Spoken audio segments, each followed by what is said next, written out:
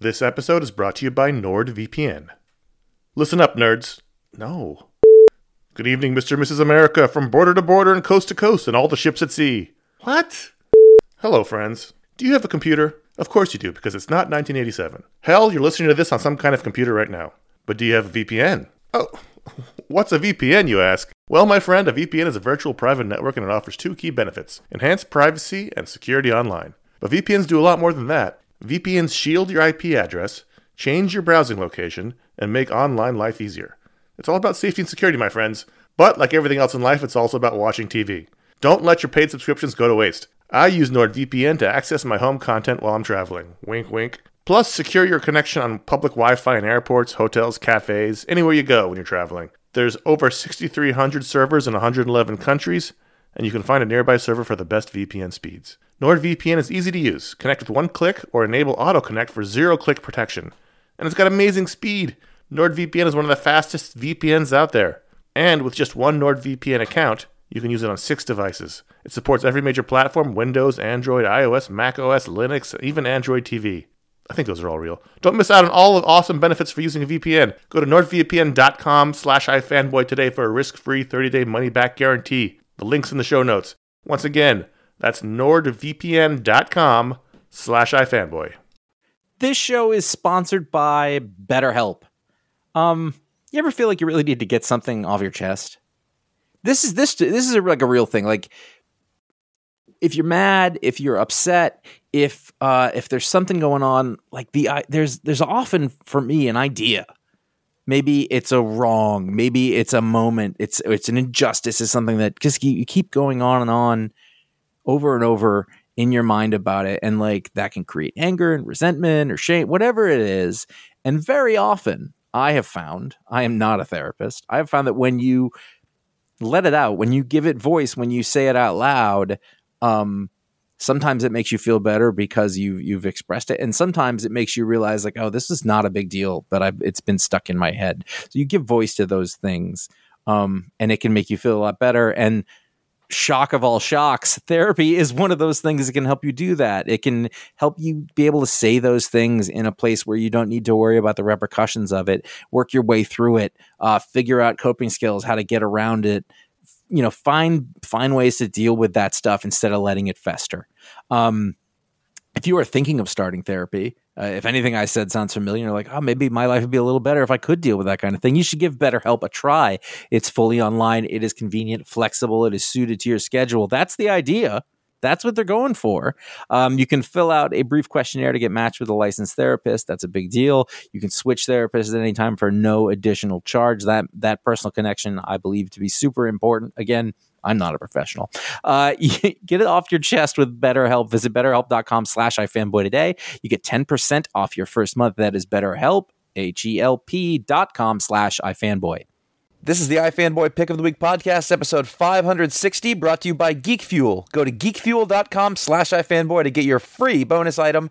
And, of course, iFanboy listeners just like you. Up here in my tree,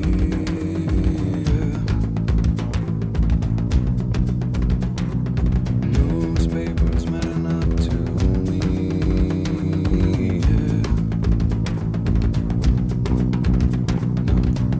no more crowbars to my head, yeah.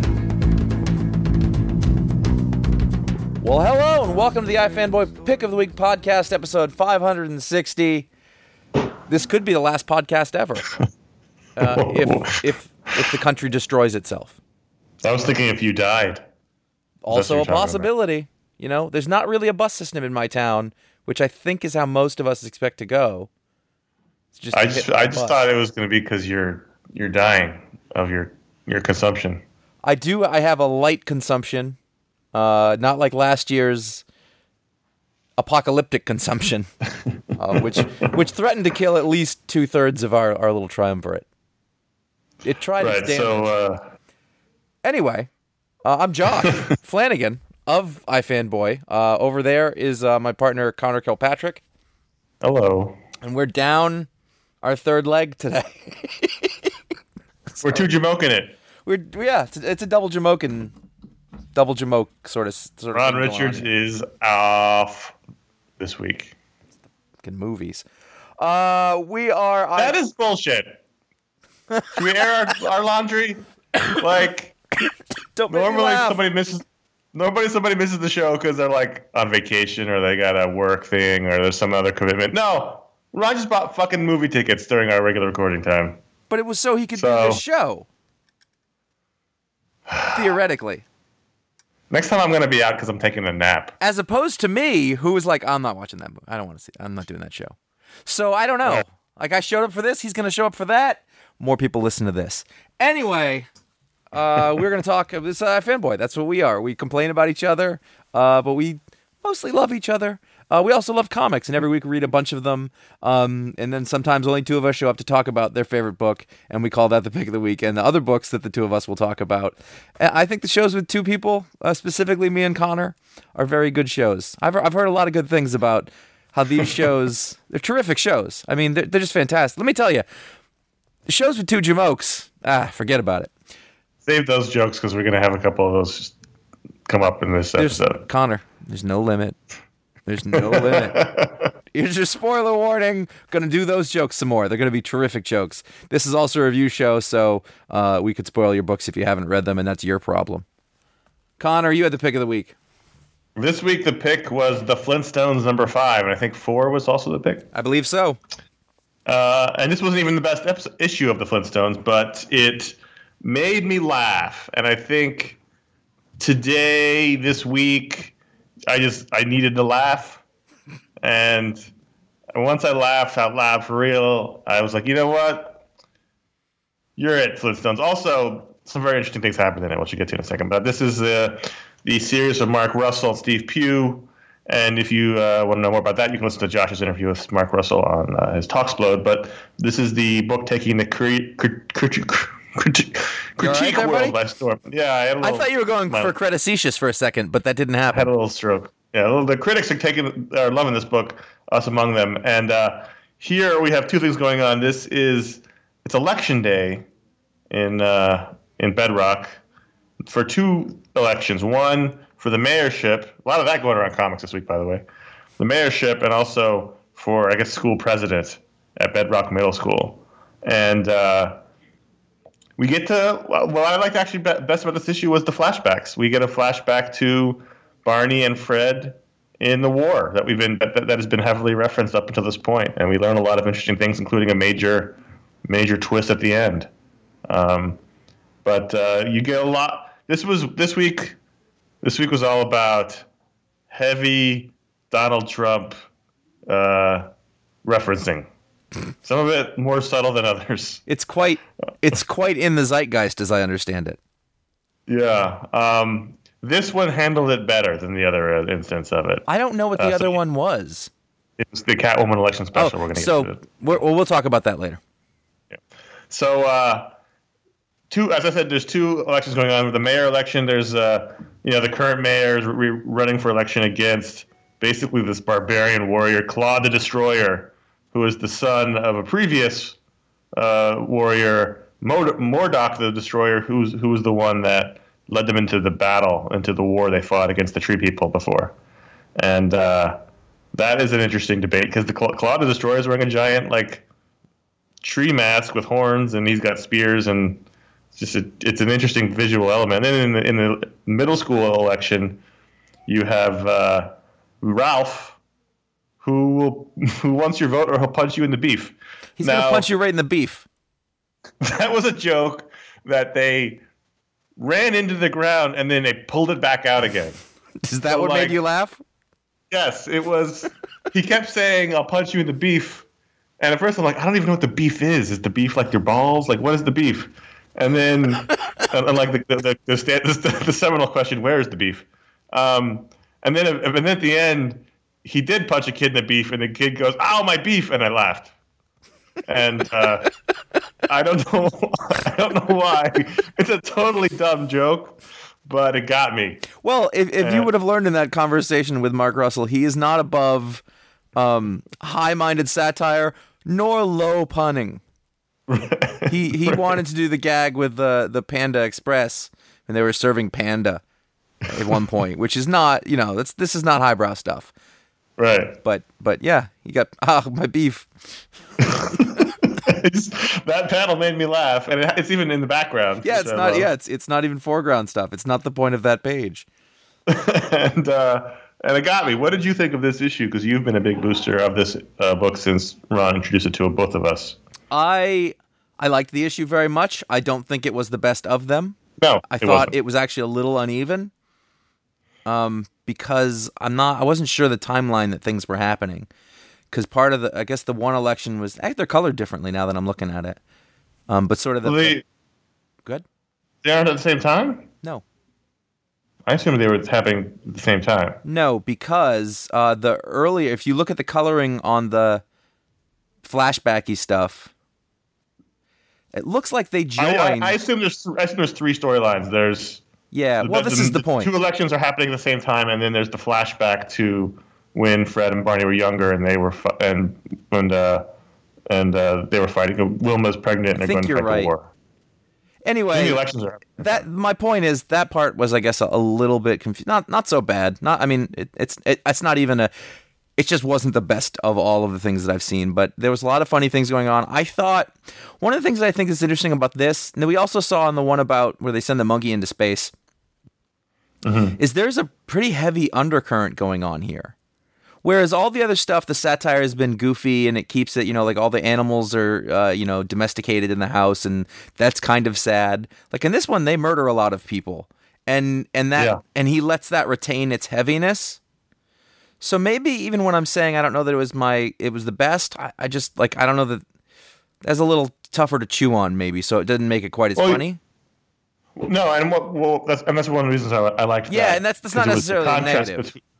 The contrast between the war flashback and the goofy elections, and so the first 4 issues we've had a lot of referencing to the war with the Tree People, and Fred and Barney were veterans, and they go to the VFW, and they've had some mild, PTSD illusion. So there's been that sort of thing going on. So here we see it. We see that it was a completely fabricated war. It was a fabricated conflict with the Tree People. They just wanted the land, and they convinced the people that the Tree People were going to invade. So they had to raise an army to invade them first, and then they did. And with even they were in these goofy hats, it gets dark because they ended up killing. Who brings women and children to an invasion? That's when Fred realizes they were duped and there wasn't actually any threat from the Tree People. And then it ends. One of the things going on in this issue is that in the flashback, Wilma's pregnant and Betty is jealous and sad. Barney wants to be a dad, and then we find out that Barney is not able to have children, and then in the trees amongst the dead bodies, Barney finds Bam Bam. Or what the baby that will become Bam Bam. So Bam Bam isn't his kid; he's a tree person, and that I guess explains why he's so much more strong than everyone else. Yeah. But I thought that was a really interesting twist. I mean, again, really fucking with the Flintstones mythos here. Yeah. I mean, that was one of the questions I asked. And if you like this book and you like us talking about it, you really need to go listen to that interview. But I was like, how are you able to do this? And he kind of said, I don't know. They haven't really said anything, so I'm just going to keep doing it. And then, of course, Claude the Destroyer wins a landslide victory for mayor. So that tells you where Mark Russell's head's at in terms of where he thinks the world's going. But this is, as I said, this isn't the best one, but this was the most enjoyable read for me this week. I thought the election stuff was on point, as opposed to being on the nose, as we'll talk about in a minute. But this book continues to sort of astound. Yeah. And the Steve Pugh art we don't talk enough about is really, really good. Yeah, we've talked about him before, but the Chris Chuckry coloring is pretty great. It's it's a really good book. Like even down to the designs of, we've always seen the little water buffalo hats, but now we see them as soldiers. We see their guns. We see, the turtle shell helmet, why didn't wear those into battle, by the way? I don't know. The water buffalo helmet seems like it's useless. And a target of sorts, although it's empty in there, so maybe. Anyway, there's he gets to draw big dinosaurs doing stuff every once in a while, and it's pretty good. Right. There's a big brontosaurus with a whole, war contraption strapped to it. You know, And the gorilla's their like their hand combat trainer. Like it's good. I mean, but like also design wise, none of these people look like their cartoon counterparts, but also all of them are recognizable. Yeah, you know who they are. Yeah, you're right. And it works for that. If this looked like the traditional Flintstones, it would be terrible. But conversely, if it looked like, the design that they did in the Scooby-Doo Apocalypse book, it would also be terrible. It's a great. Oh, God. I'm not gonna take that road. Yeah. But it's a great book. I'm running out of reasons to say why or how. It's very it's. I like that there's a different theme every week, so you can riff on that as opposed to like an ongoing story. Yep. Because it would get harder to talk about this book if it were that case. Yep. But equally so, the very close runner-up to pick the week was Nightwing #8, which I'm prepared to say now is the best Batman book being done right now. Really? Yeah. Why? So it seems there seems to be nothing wrong with it. Mm-hmm. Whereas Batman's real good, but I don't really care about the Gotham Girl aspect, which seems to be front and center. Psycho-pirate thing. Yeah, I love Psycho Pirate. I just don't care about Gotham Girl. Right. Or Gotham when he was there before he died too. Gotham Boy, whatever his name was. Whereas this seems real. This, and I keep hating to say it like the old man I am, but this one feels the most like an old school DC book. It doesn't feel like this book could have come out in 2002, 1997. I'll tell you what the best part of this book was. Yes. Hands down. Yes. You've got Bruce Wayne hanging in a death trap. I mean, like a classic Batman death trap. Awesome. Yeah. And the shots are sort of it's near the end where the timer's counting down and it goes from 198 to 199, and then you sort of look down the abyss. And you don't really even get a really good sense of where you are in the space, but it doesn't really matter because it's the sense of falling in space. And he falls, and then you flip the page, and there's a beautiful shot from under of Nightwing like jumping down and grabbing Bruce as he falls, and it really had that's very, very good comic book storytelling in terms of action and just dramatic composition. That 2-page bit blew me away. That was perfect. You really jumped over the important bit, which is explaining the death trap, because we haven't had one of these kind of things in a long time. So Raptor kidnaps Bruce Wayne, puts him in a chair. As Josh said, he's shackled to the chair. He's shackled by his arms, his legs, his neck, and there's a contraption with a stock ticker on it. And when Wayne Tech's stock hits $200, oh, I didn't even catch that part. He's going to be stabbed to death with a sharpened silver spoon. I mean, that's awesome. Yeah, I keep thinking I don't want to. I keep thinking I don't like this book, or that I can drop it, and then I keep reading it. So I think I'm not paying as much attention because I'm like, I don't want to like it because I just don't want to read so many books. But so I think that by the end I'd snapped and I'm like, that's really something. I will, just because I said so many wonderful things about what Javier Fernandez did there. Bruce and Dick look exactly the same age on that last page. In fact, they look like the same person. That is true. But that's the problem just in general. But so the big thing that I figured out here, which is not that I'm not that smart, it's just that's what they reveal, is that this seems to be the final issue of this current Raptor storyline. Raptor's been that guy that Dick's been hanging out with. We didn't know if he was good or evil. He was formerly a Talon with the Court of Owls, and he turned on them with Dick and helped them take down one of their cells. Well, here we find out, because we used to think he was sort of the opposite of Nightwing. He was the bad boy version of Dick Grayson, but actually he's not. He's the opposite of Bruce Wayne. He had the same sort of thing happen to him, and instead of going the way Bruce did, he went the other way. So he's not really Nightwing's mirror. He's another Batman mirror, which is totally fine. I like that twist because we've been operating under one assumption, then we get that subverted for us. So that was good too. I just think that, as was happening in the Grayson book, Tim Seeley and back then Tom King was also the writer. They have a really good handle on Dick Grayson and what makes him special, as opposed to all the other sidekicks running around. And I think the relationship between him and Bruce Wayne here is really good. they tie in the family stuff and the circus stuff really well. And Javier Fernandez is just doing really fantastic work. It's super fun and makes me happy because I love Nightwing. I think also because Nightwing has for a little while it was looking like Nightwing was going to go away. Yeah. And he really should have. You could see him going away. But this book really does ground him as a character, like a real character, and why he's unique in this world.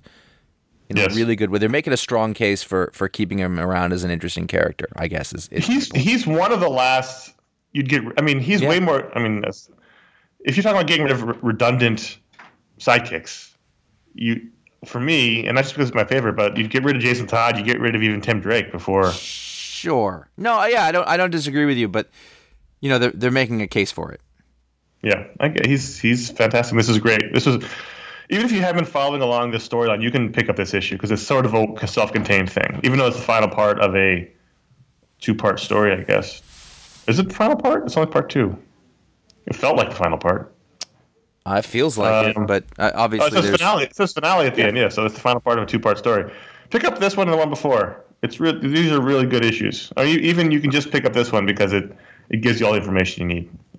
And as Josh said, the Javier Fernandez stuff is really, really good in this issue. Yep. Speaking of really good, I always feel like I need to beat the drum for Spider-Woman, which was a little spoiled for me by the people, because somebody basically said, "Oh, Dennis Hopeless, made me cry or broke my heart or something like that," and I was like, that means someone I like dies. And if you've been reading this book, it's pretty obvious who that's gonna be. Spider-Woman. Nope. No, it's her book, actually. So there's sort of 3 adult characters in this book. There's Spider-Woman, there's Ben Urich, and if that guy's not dead by now, they're not going to kill him in this book. I thought he was dead. I think he was for a bit, and there's Roger, the porcupine, who was obviously who was a silly villain, and he had been providing emotional support and childcare for Jessica Drew. And in this, we have the revelation that, Ben's like, all right, who you fooling? You're in love with her. And he's like, what? I don't. Yes, I am. Because, that's been the thing. And he's, it's the lovable loser who's not really a loser because he's a really good guy who's in love with a girl who's way out of his league. And I was like, oh, he's bear meat. That's not good. And so because he turned, there's a pretty sad end to his story, and it's one of those.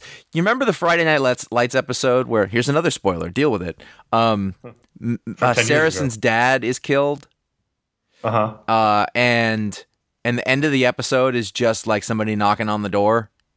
Yes. And then they answer it and then look real sad. Like you just see a face. They don't really explain it. They basically did that here. And it was really like nice comic book version of that kind of scene. So was he killed in a mundane way, like Miss Landingham, or was it like? If you're like a bad guy who's friends with lots of supervillains, and then you turn to the good guy team, the Hobgoblin is going to be upset. So it wasn't like a bus hit him. Nope. No, his past came back to haunt him, which is morally apropos. But it's sad because he was a really interesting character that was sort of grown out of the. I don't know if Hope was created him, but either way, he may as well have. It's just to take some little character and build him into something. And he got the last issue was like Roger's hero moment where he beat the Sandman. Then he's totally toast. Yeah, no, it was all right there. But it's sad because you could have let this go on for a while, but they had this series and the one before it. That was all the sort of the building up of Roger. So is there another issue? Is it still going, or is it? It doesn't say it was like the end of the series or anything. I mean, at the least they'd have to deal with the fallout of that, and it's still Jessica's story, and she's the superhero who has the baby, which very near and dear to the author's heart. Is the kind of story he wanted to tell. And I think working people with kids would really dig this if they like superhero stories, as I've said many times before. But, really good issue. Like it's sad, but they earned it. Good book. I like how they drew Hobgoblin in here a lot. Speaking of the past coming back to haunt, in the finale of The Sheriff of Babylon, number 12, this is the series 1 finale of The Sheriff of Babylon. Season 1. Season 1. We are not British. Somewhat. No, well, you never know. So this was, again, much like the series itself, morally fucked up, kind of sad and depressing. And at the end, you don't know what really happened or if it's good or not. Yep. I mean, you kind of have a sense of that it's not good, but I don't know for sure. I'm not prepared with this book at all to put a stake in any kind of ground on one side or the other. So you love this book. I Explain do. what happened. Yeah. Well, there's a reason I didn't suggest it. Honestly, I was a little lost, and I feel like maybe because it referred to stuff that had happened in the earlier issues that I have lost track of. And it's funny because the last 2 or 3 between this one was pretty clear cut because we knew that the 2 characters whose names I don't remember, but the 2 actual Arab characters were meeting with the terrorist, and so that was all pretty straightforward. And you knew that the other guy was sort of talking to CIA people and seeing how awful they were, and then this was about how that all came together, and I wasn't fully clear on that. Yeah, it seemed. I don't remember this. I vaguely remember this character Jim from Ops. That's the guy I did not remember. Yeah.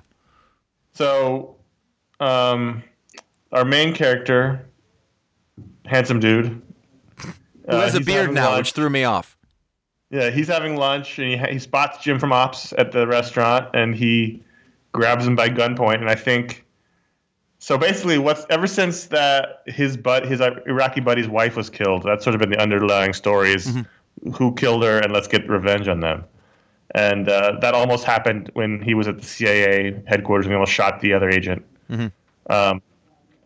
And I guess Jim from Ops claims to be a sad sack computer tech who was used by the younger CIA agents as sort of a actor to play their boss because everyone there is so young that some of the people don't respect them. So they ask older guys to stand there and look menacing, and they refer to them as the boss.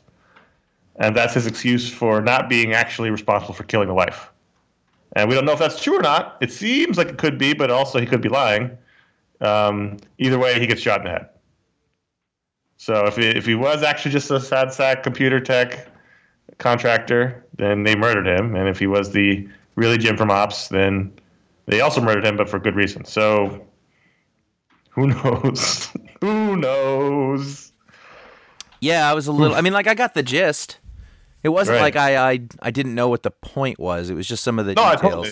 Yeah. And I know that wasn't just me, but also like you'd have to. This was a intricately planned, well thought out book, and my mind doesn't think back to 12 months ago in those intricately planned. Like things. A lot of what Tom King does. Yep. He does a lot of that sort of intricately plotted stuff. You kind of have to sit. Like this would be a good 12-issue collection. Like read this all at once. Well, he was a novelist before he was a professional comic book writer, so. It was right, set up but I'm like saying that. This one particularly, this book. Yeah, you definitely should go back and read it all together. But on the whole, this has been a very satisfying story. Yeah, definitely.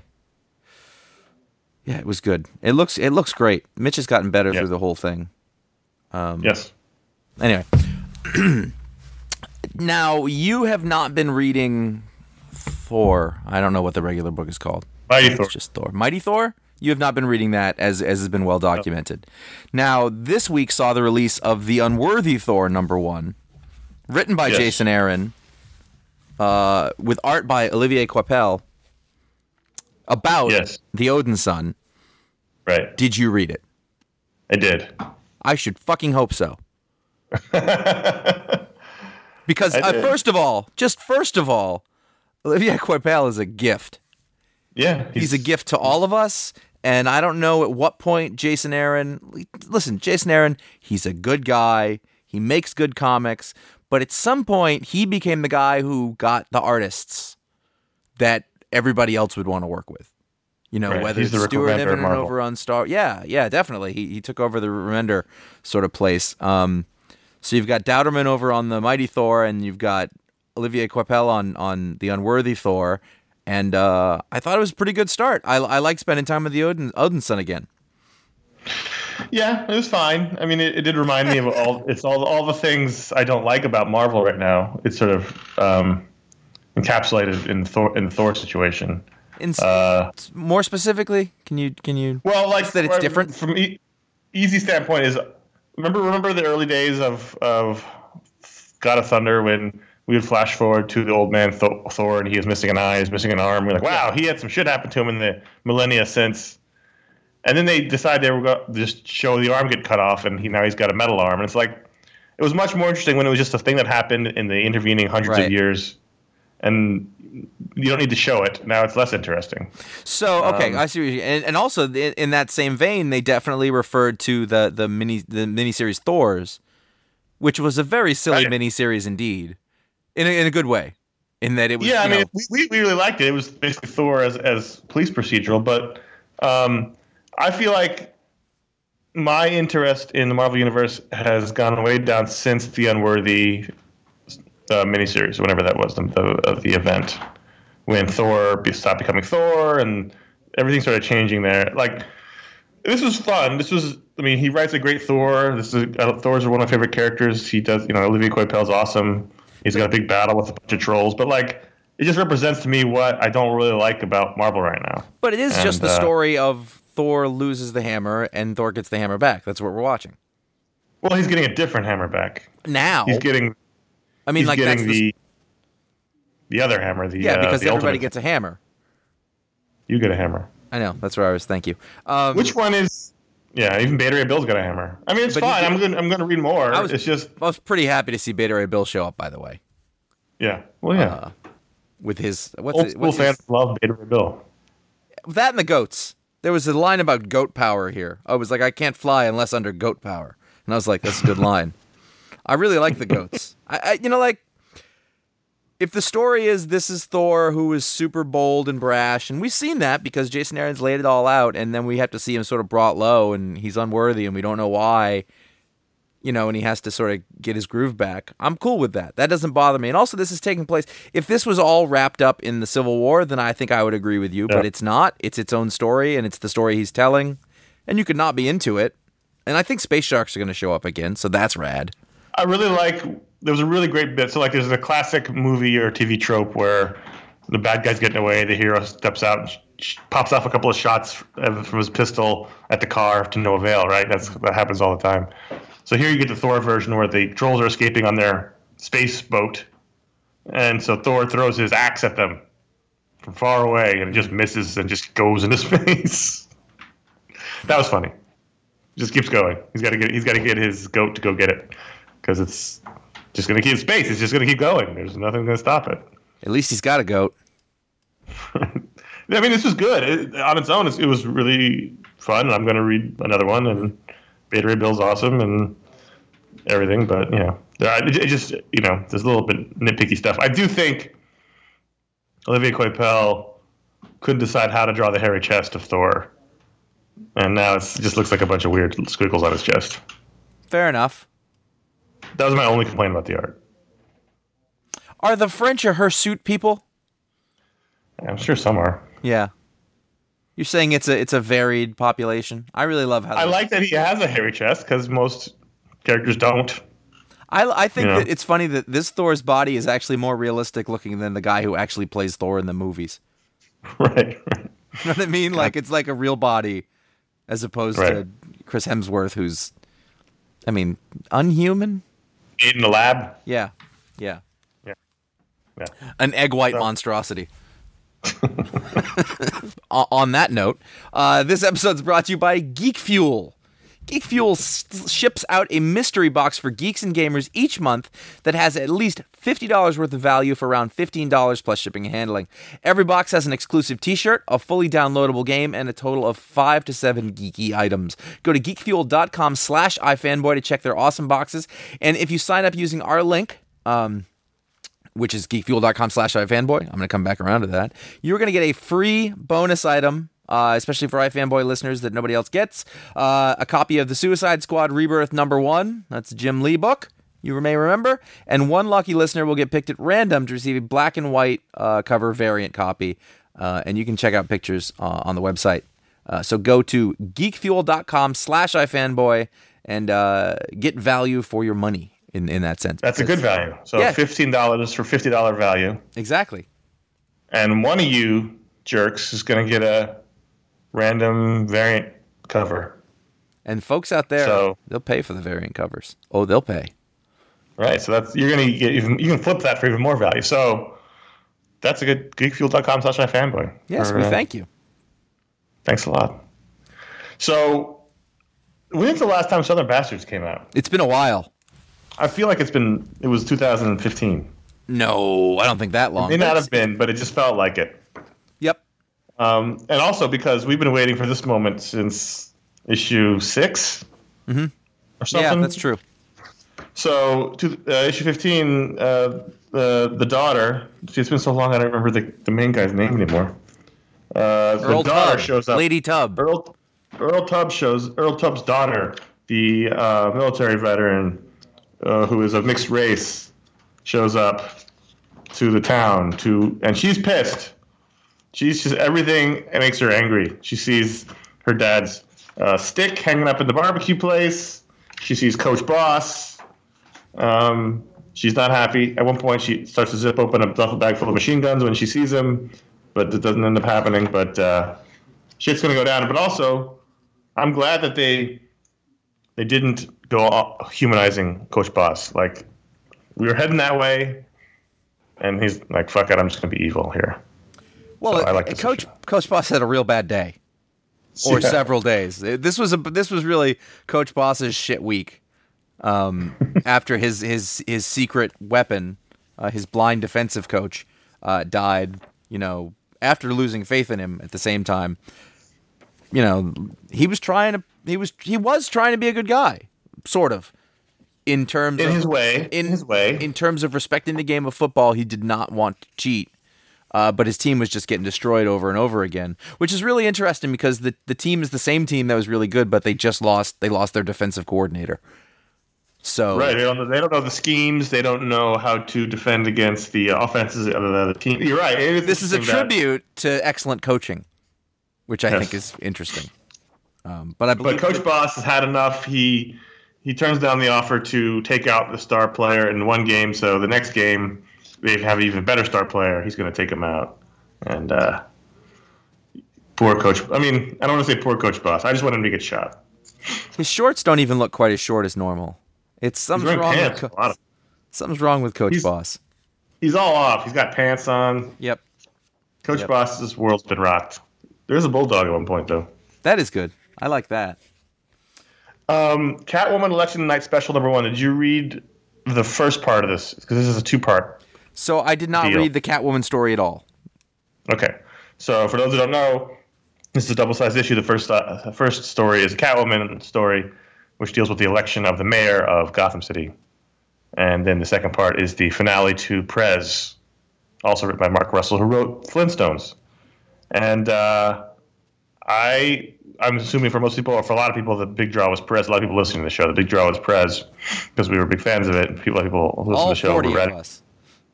I didn't think it was that good, the finale of Prez. I agree with you. At least it felt shoehorned, and it was. I mean, it was a nice. I thought it was a nice story, but it didn't feel like a finale. How's that? Like, it felt like a short. Like, hey, look at this thing we're doing.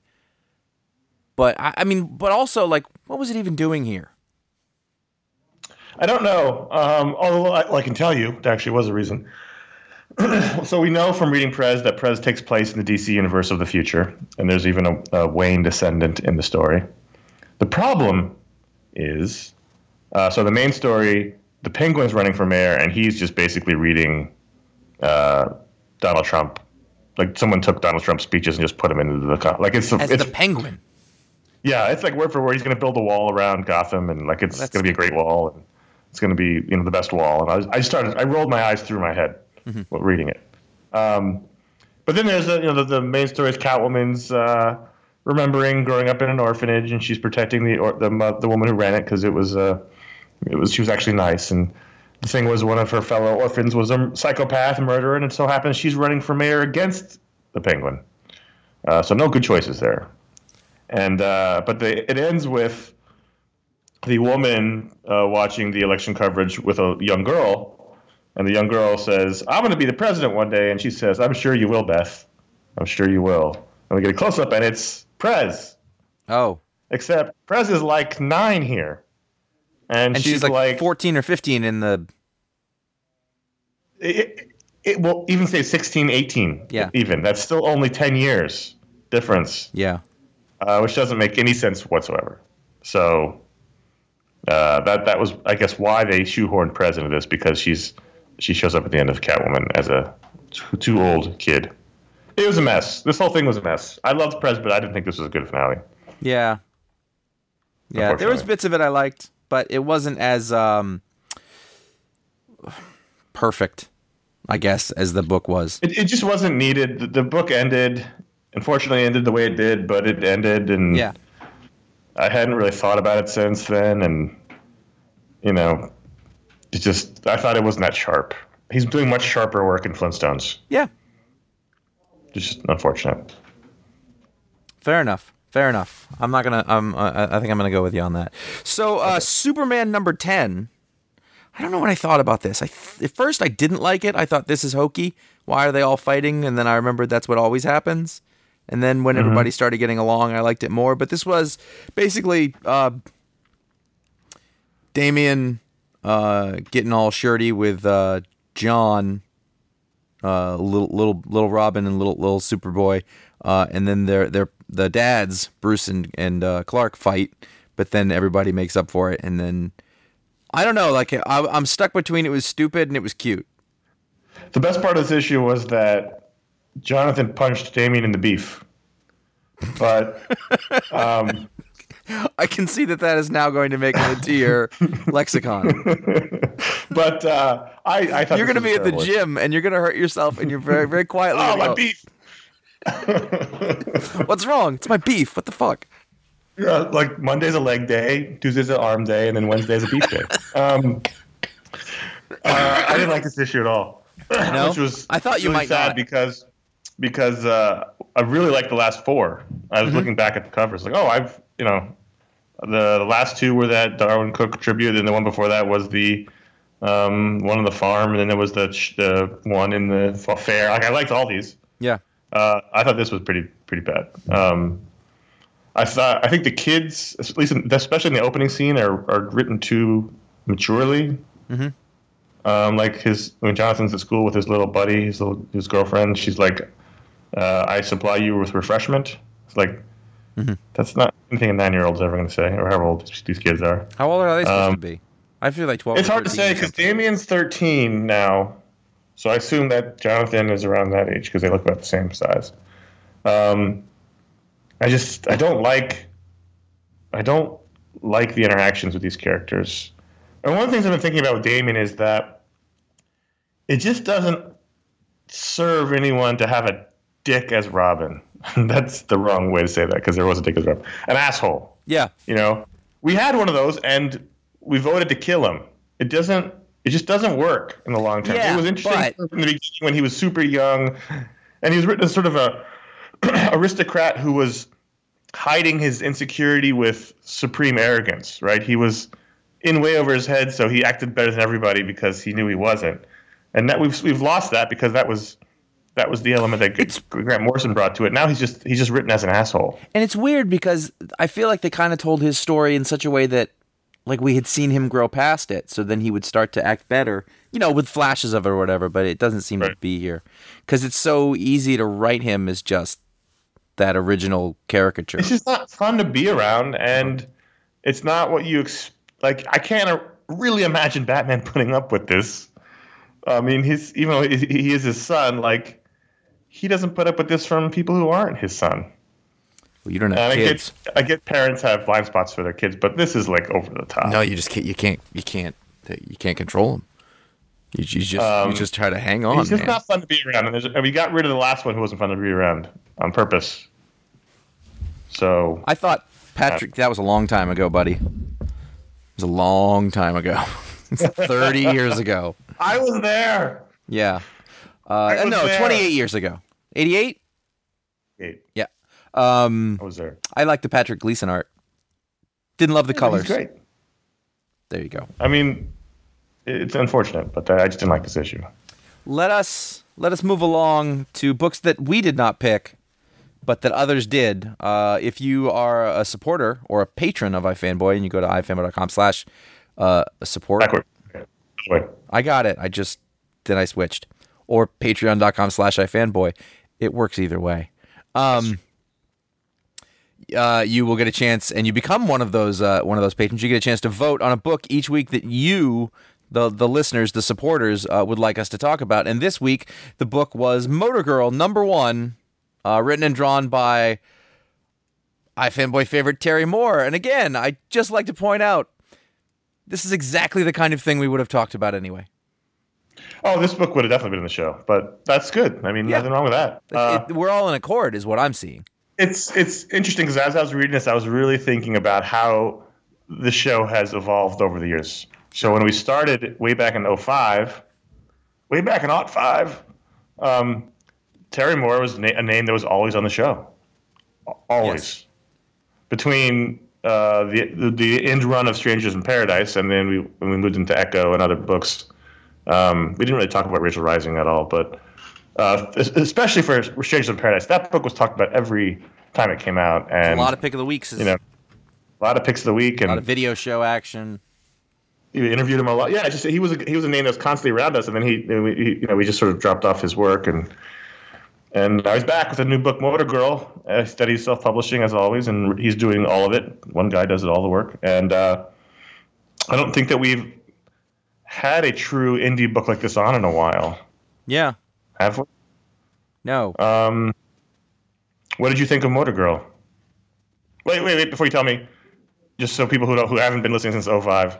So you and Ron are huge fans of Strangers in Paradise. Mm-hmm. I enjoyed it. I haven't read it all though, but I've enjoyed what I've read of it. I finished it, but I have not revisited it. Echo, I read about a half of, and then I fell off of. But I bought the complete collection at Comic-Con one year. I just haven't actually read it.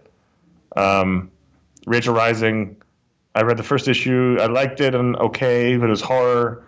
Horror's not really my thing, but I ended up buying the first couple of trades, and I fell off that too. Motor Girl. I fell off Echo. I liked it well enough, but I wasn't completely drawn to it, and Rachel Rising, just, I don't know, the concept didn't really do very much for me. It was horror. Yeah. Motor Girl. I don't know what to think about it. Me either. I was split. My initial instinct was, first of all, I thought, was his work always this loose? And then I was kind of like, yeah, I don't think that's wrong. But it does seem a little looser than normal or different. You mean the art? Maybe he's drawing digitally now and he didn't before. I don't know. It's hard to say. You never want to prescribe a reason. Like, he's older. It could be digital. Like, it did. I mean, it still has that Terry Moore-ness. Yeah, it does. And I don't. This isn't even a criticism. I was just trying to figure out what was different to me. He's still one of the best in the business at drawing facial expressions and emotions on characters. And cute girls.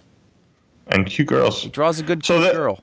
I didn't love the first half so much. I liked the second half more. I liked it from the moment that the old lady showed up. Yes. So in the beginning, it opens up and there's a young girl and she's a mechanic and she's working in a garage and she has an ape or a gorilla simian buddy. And I was like, I don't know if I needed one of these stories in my life. Yeah.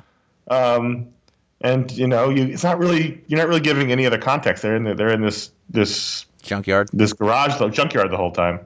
And then when her boss, the old woman, shows up, we find out that the gorilla is actually a hallucination coping mechanism that she got in when she was overseas in the war and held captive for a year.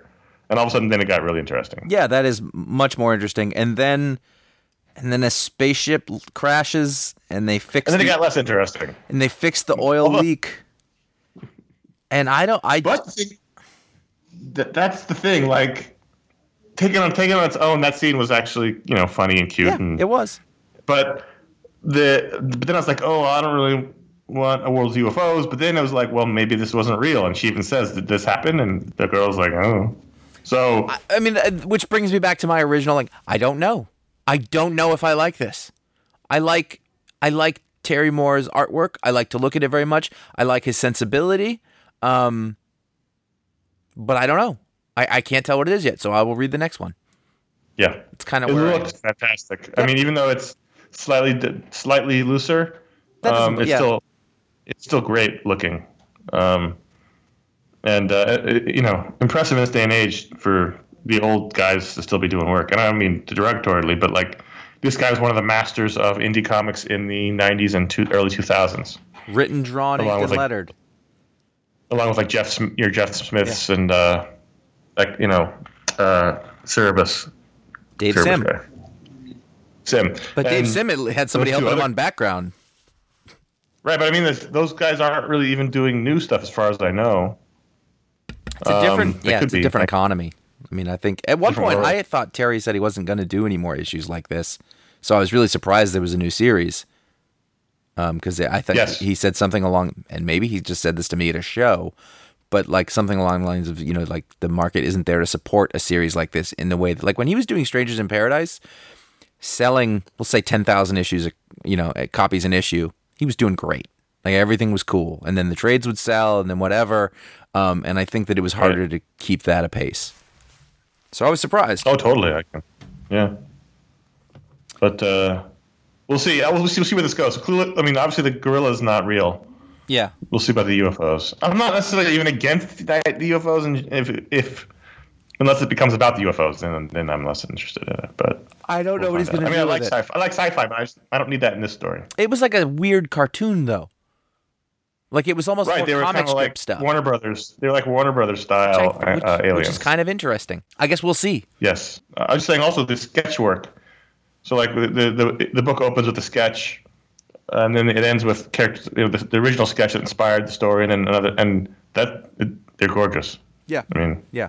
He said he was going to do this after Strangers in Paradise originally, and it got pushed off. And then That's he was right. going to do it after Echo, and it got pushed off, and he's doing it now. good. Ratings? You still? Oh, right. Ratings. 4. Wow, I was only going to go with 3. Well, I love the art, It's true. and I think it's really if this is all about her, her trauma. Mm-hmm. Then it could be very interesting. So I'm giving it 4 for potential. Okay. And are you going to read the next one? Yes. Yes. Okay. All right. Thank you. Thank you all the patrons who voted. You can do that every Wednesday over at patreon.com/ifanboy. And another way we like to thank the patrons is every week we take 4 names from our patron list and we give them what is quite frankly a dumb superpower. So let's start off. Josh, you start off. Oh, well, Brian Horton, his power is he can't use touchscreen phones or screens or anything. He's completely electromagnetically non-responsive. So he can't. Oh, so it's not like he can't see them like Daredevil. He just can't. When he touches them, nothing happens. Nothing happens. Any kind of print, anything. Now there's uses for this, but he does not conduct. Interesting. So okay. So it's like when you're wearing winter gloves and you can't use your phone. Yeah, it's like that all the time. Although now they have those phones with those little things on the tip of your finger. But anyway, Yeah, capacitance. when I was a kid, we went to one of those science museums, and they had like a plate. You put your hand on, it showed your EKG reading. Mm-hmm. And I put mine on, and there was nothing there. Wow, you're a dead man. Yeah. I may be dead. I may have been dead for the last 20 There years. was a story on, I want to say it was This American Life, about a guy 25 years. who didn't sweat. He had no sweat glands, and so therefore Why'd you blow that one? he couldn't be electrocuted. This is related to that. That could have very easily been your next power to give. You just blew one.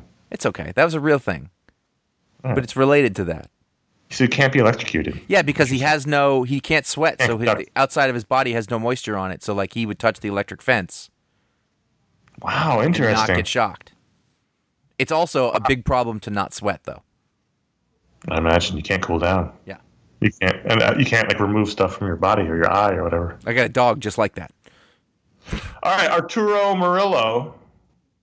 Thank you, Arturo. Arturo's power is that no matter what book or TV show or movie he's watching, if it's a murder mystery, he knows immediately who the killer is. I have that. And it's not just because like it's the most recognizable guest star. Right. He just knows right away. Does he say it? He could if he wants. He I knows know. in his head. He So can say that's it out really loud. the responsibility part of the power is to not ruin Right. everything for everybody all the time. Right. So like when you're hanging out in the X Mansion or watching Law and Order, he's like, it's that dude who's always on the show. Does he say it like, okay, is it as soon as the show starts, or is it like if he's watching the credits? No, as soon as they're on the screen, Okay. he's just like, that's the killer. He knows. And it only applies to like video produced or film produced things? No, it could be a book. Okay. Yeah. Huh. Any murder mystery story, he immediately knows who the killer is. Is it that he it's just fiction? has? No, fiction. Is it that so he couldn't be then brought in by the cops to No. assist? No. All right. Yeah. Okay, good. It's tough. It's not like Columbo where we all know who the killer is. It's like, your other shows. Your NYPD Blues. Mm-hmm. I don't know what's on now.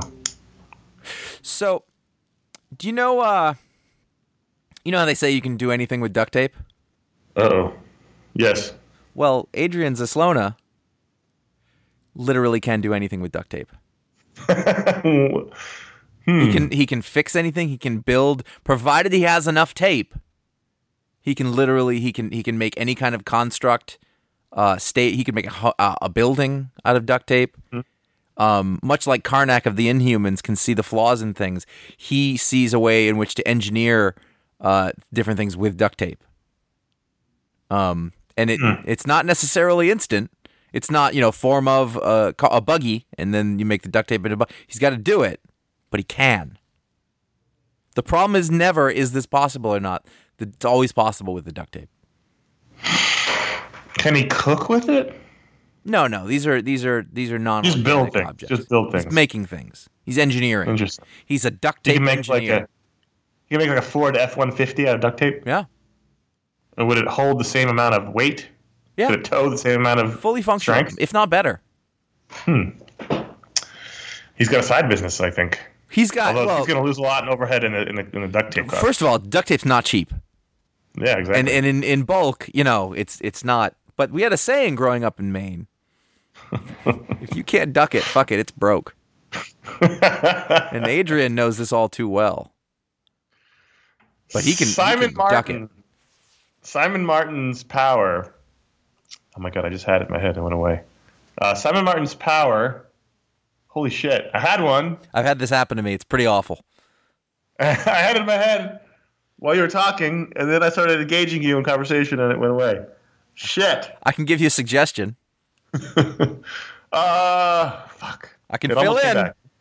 It almost came back. Okay. You do it, because Simon is able to help anyone who loses something on the tip of their tongue. If you've ever been talking and the person is about to say something and then they get hitched because they can't quite remember it, Simon will know what it is every time. It's an amazing ability. You want this guy on your team. Well, I get him on the pod. Yeah. Well, that's a really good one. So Simon is probably better off. So I think that makes up for that bullshit one I gave Brian. So thank you, Brian, Arturo, Adrian, and Simon. Those are your superpowers. You can get your own superpower by going to patreon.com/ifanboy and joining today. Also, you can go to ifanboy.com/support. That's where you'll find an Amazon link. And as the holiday time comes, it's a very important place to go. Please, if you're doing your holiday shopping through Amazon, consider doing it through our link on ifanboy.com/support. Even better, copy and paste that link, drop it in your browser shortcuts, never think about it again. And we appreciate everyone. Every year, we see a lot of people, activity goes way up on those links when they're doing their holiday shopping, and we're very appreciative of all of that. So thank you very much. That being And said, I think we have time. don't go stand in line on the Black Friday. Order the TV through that. That's true. That's I'm true. not above just directly saying, you don't want to be in that line. Those people are violent.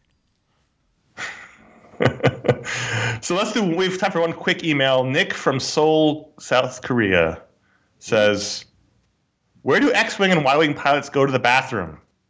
Also, does the Millennium Falcon have its own washroom? What about the Blackbird, the Quinjet, or the Fantastic Car? I've been sick lately and very bathroom conscious. How can you make all day long trips in these vehicles? So I assume the X-Wing and Y-Wing pilots have some sort of attachment in their suits they pee into. I would think so. That's sort of what they do with the flight suit. But I was recently at the Museum of the Air Force in Dayton, Ohio, which is an amazing place that has many, many planes. And I was standing by an F-4 fighter plane, which an uncle of mine flew in Vietnam. And a man walked up and he said, "Imagine sitting there for 15 hours." And I don't believe they did have a device at that time. Sure. They just sucked it up, Mary. And you were like, "Sir, I don't like strangers talking to me." Well, then my cousin who was with me said, "My dad flew one of these," and then they talked, and I was like, "Oh God, thank God." When you're a military fighter pilot and you talk to me, I will pay my most attention. So a Blackbird and a Quinjet Fantasticar, those are like short trip vehicles. Fantasticar is basically just a flying car. To be fair, it won't have a bathroom any more than your car will have a bathroom. The X-Wing and the Y-Wing are short hop fighters too. They do light speed, but I don't think they're meant to be like extended. Right, that's a part of a convoy or something, and they get lost. Yeah, they're like fighters. They get supported. They don't have their own support. So Luke was not using that to the intended spec, by the way. But, and I read this email when it came in, and I thought, okay, is the Millennium Falcon basically like an RV? Like, is that their home? They live in the Falcon? Freighter. It's going to be like any ship that does. It has a head. It probably has. No, I get that. But what I'm saying is, does Han go home somewhere, or does he live on the Falcon? He lives on the Falcon. So therefore, it's basically a giant RV. I would compare it more to a ship. Right, but even ship captains dock and go home. They're not always on the ship. Some. He's itinerant. He's a loner, a rebel. Dottie. So Nick, the Falcon has a kitchen, a bathroom. I mean, that's where they live. Yeah. And that bathroom shower after Chewie uses it, you got to dig all the hair out of the drain. You got to get a really special catch for that. Yeah. So they live on that thing. The other ones are short. Those are short vehicles, short trip vehicles. Well, the Blackbird's just an SR-71, which technically only has the 2 seats up front. Although that's not how it was done in the comic. Yeah, but I don't think that does. The Quinjet. I bet there's a plane. I bet the Quinjet. I bet the Quinjet has a solution. I bet the Quinjet has a bathroom, just like a plane has a bathroom. Now the X-Wing, Y-Wing, if they're like going to send it on like a convoy mission, I bet there's like a different kind of suit you wear. I bet that's what I was going to say. Yep. Yeah. Like when Luke's going to Dagobah. But even then, that was a short trip. But I think if there's like a long haul trip you're making in an X-Wing Y-Wing, you got a little tube. Yeah, but again, I don't think you're pooping in either of those. No, you're just not eating solids. Yeah, you want to avoid that. Or you use the Force. Hold it in. Yeah. All right, so there you go. Nick from South Korea had a question about going to the bathroom in a fictional vehicle, and hopefully we covered all of it. Do you think there are like rest areas along like galactic routes? Like a... like you pull off the interstate? I pulled off at one of those... In the EU, I'm pretty sure there were those, you would gas your ship. Like where they stopped in Spaceballs? Yes. That was great. Can I tell you my greatest moment last week? I was driving along and I went into some bathroom off the New York Thruway, and I came out and there was a soda machine there, and I was like, I want something to drink. And I didn't have any cash with me because I left it in the car, and then I used my phone to pay for it at the machine, and I thought, we are living in the future and everything is wonderful. That's all. If you have an email us at contact@fanboy.com or call our voicemail line. No, shit. Send us a voicemail through your computer. That way. Record a voicemail, send it to us. Tell us who you are, where you're from, how long you've been thinking about the question. Good stuff. Thanks for writing in, Nick. Let's plug stuff. So I kind of already did, but I mentioned the Talkspload that we did with Mark Russell, which is really interesting because he is a guy who almost came from nowhere in terms of working in professional comics, and he's just gotten 2 Pick of the Weeks in a row, plus a Prez or 2 back in the day. Really fun, interesting conversation with a fun, interesting guy. You should go listen to that. This weekend, Doctor Strange came out, and there is a podcast on it. Somewhere on the feed, either right behind the show or right on the other side of it. I don't know yet at the time of recording, but it most likely will be out before the show comes out. Who knows, though? But it'll be there for your listening enjoyment. And then sometime this month, I was talking to Paul and Ryan, and it sounds like we're going to be doing a Batman Return of the Caped Crusaders podcast. It'll probably be out the week before Thanksgiving here in America, so around the 15th, 16th, or 17th, probably 2 weeks. So you can look forward to that on your feed. All those shows you can find over at fanboy.com. You can go there to find our old podcast. You can come on this show, talk about this week's books, and you can also follow the action on facebook.com/ifanboy and at ifanboy on Twitter. That's where you can find out what the pick is before the show comes out. And also individually, we are J.A. Flanagan, C.S. Kilpatrick, and Ron XO. And if you like this show, you could write a review for it in iTunes or rate it.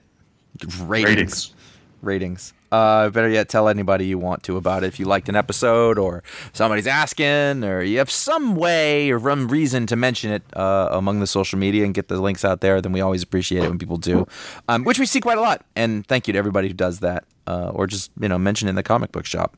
This has really made my comic book reading a better experience, and I recommend it for others. That is all for now. I really hope Ron enjoyed his movie-going experience. I enjoyed talking to you, sir. I had no problem with that. Until next week, I'm Connor. I'm Josh.